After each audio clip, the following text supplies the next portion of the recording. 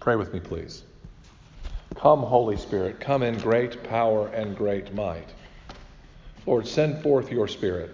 Your word promises that when your Spirit goes, you renew the face of the earth.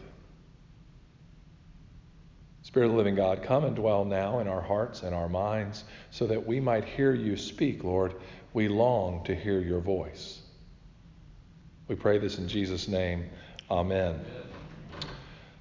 I hope you heard in the gospel the impetus or the motivation that I have about this idea that as we come forward, we might be anointed with oil. Did everyone hear what Jesus said as the scroll was handed to him? He unrolled the scroll and found the place where it was written, "The Spirit of the Lord is upon me, because he has anointed me." And then he gives this checklist. He's saying that what's getting ready to happen, the beginning of my ministry, you're all here present, Jesus is saying, and you get to see the premiere. You know, people love to be invited to premieres of anything. The premiere movie, the premiere grand opening, whatever it is, the soft opening of a really famous, anybody that's anybody, or anybody that wants to be seen or known, goes to premieres.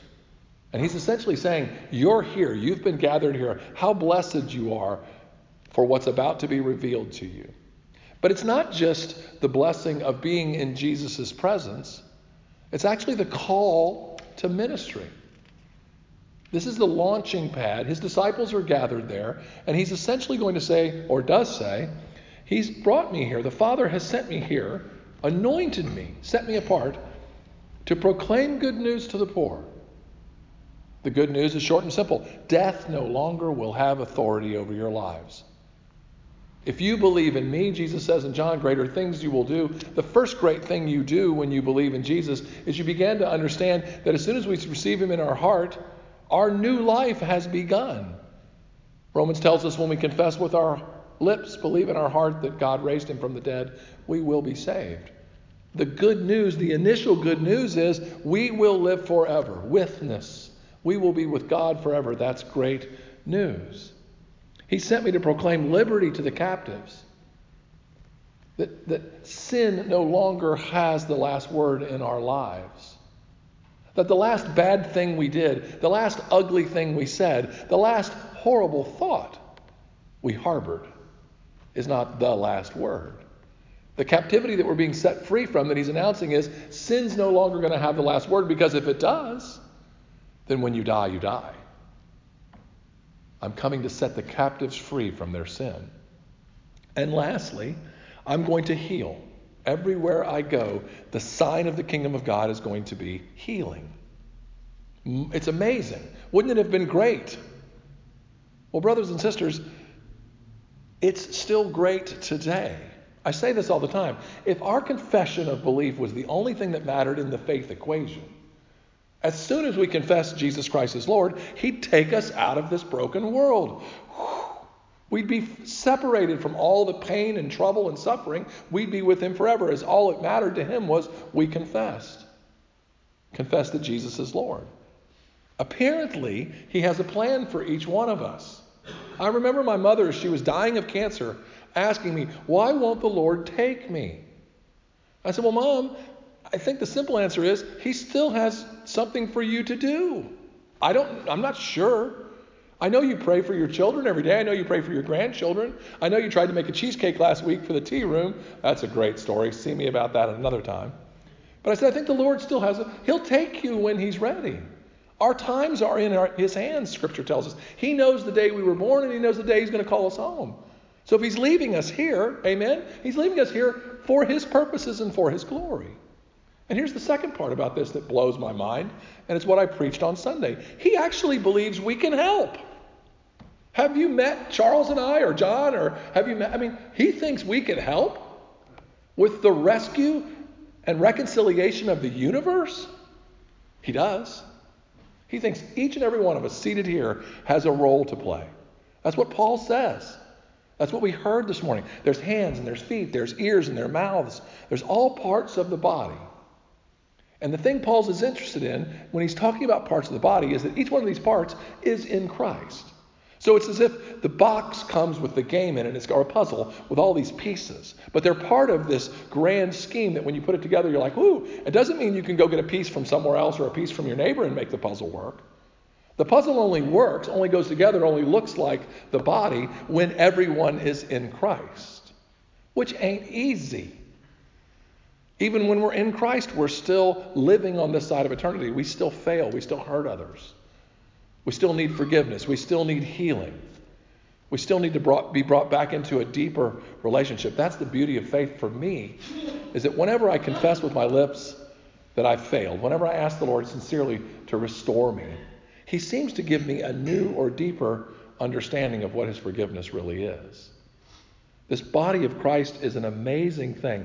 And like I was trying to say before I sidetracked myself, the most amazing thing is that he actually believes we can do it. He actually believes that Doris and Jane and John and Sally and everyone seated here can play a vital role in his rescue mission for the universe. These 3 things or 4 things that Jesus stands up in the synagogue and proclaims are essentially the Christian's job description. You want to follow me, Jesus says? Here, let me tell you what you'll be doing. First of all, I'll anoint you with my Spirit. First of all, you cannot do this in your own strength, like I told Ryan in his ordination. The only way this gets accomplished is with me in you, like Mike preached. It's as if Jesus is inside of us, turning us more and more into whom Jesus would be if he were us. So I'm going to anoint you with my Holy Spirit. And then when that happens, you're going to tell everybody I'm forgiven. There's a movie or a series called Rev, and it's on Prime Video now. And it's a story of an English church. It's really cute. And it follows this vicar and his wife around. Well, one of the scenes in there, the local drunk punches the reverend really hard in the nose. And the night before Christmas Eve, he's got these 2 terrible black eyes and a big nose thing. And he's really mad at this drunk. He's like lots of clergy people. He's poured every bit of grace he can into this relationship. And the guy repays him by punching him in the nose.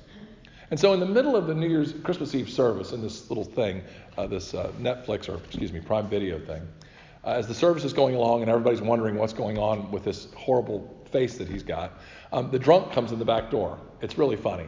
And the drunk runs in the back door, up and down the aisle, screaming, "We're forgiven, we're forgiven." And he runs out. Because what the people in the church don't know is about 10 minutes before the service, the drunk and the Rev were on the front steps.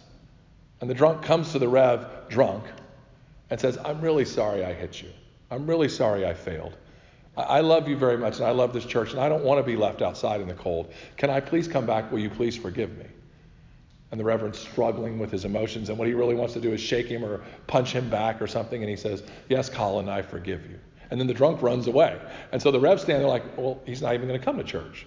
But he does come, and he interrupts, and he shouts as he runs back and forth down the aisle, "We're forgiven, we're forgiven, we're forgiven." And it's a Christmas Eve service. Jesus came so that we were forgiven, so that we could be set back in right relationship, so that he could anoint us, so that each and every one of us today, as we leave here, if we choose to be anointed or not, think of these words.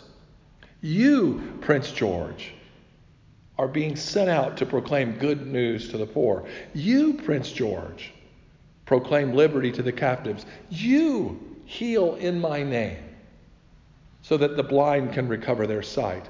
You set at liberty anyone you see who's oppressed. And most of all, proclaim the year of the Lord's favor. We're forgiven. We're forgiven. Amen.